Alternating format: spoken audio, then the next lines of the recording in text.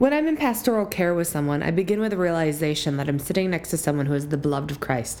I'm sitting next to someone who has the divine spark of God in them. Whatever suffering is brought into the pastoral care situation, I am reminded of Colossians 1:17. In Christ, all things hold together. God is present, I am not God, but my role is to be keenly watching for where God is on the move, even or especially if that means God is crying with us in the immense pain that is present in our stories.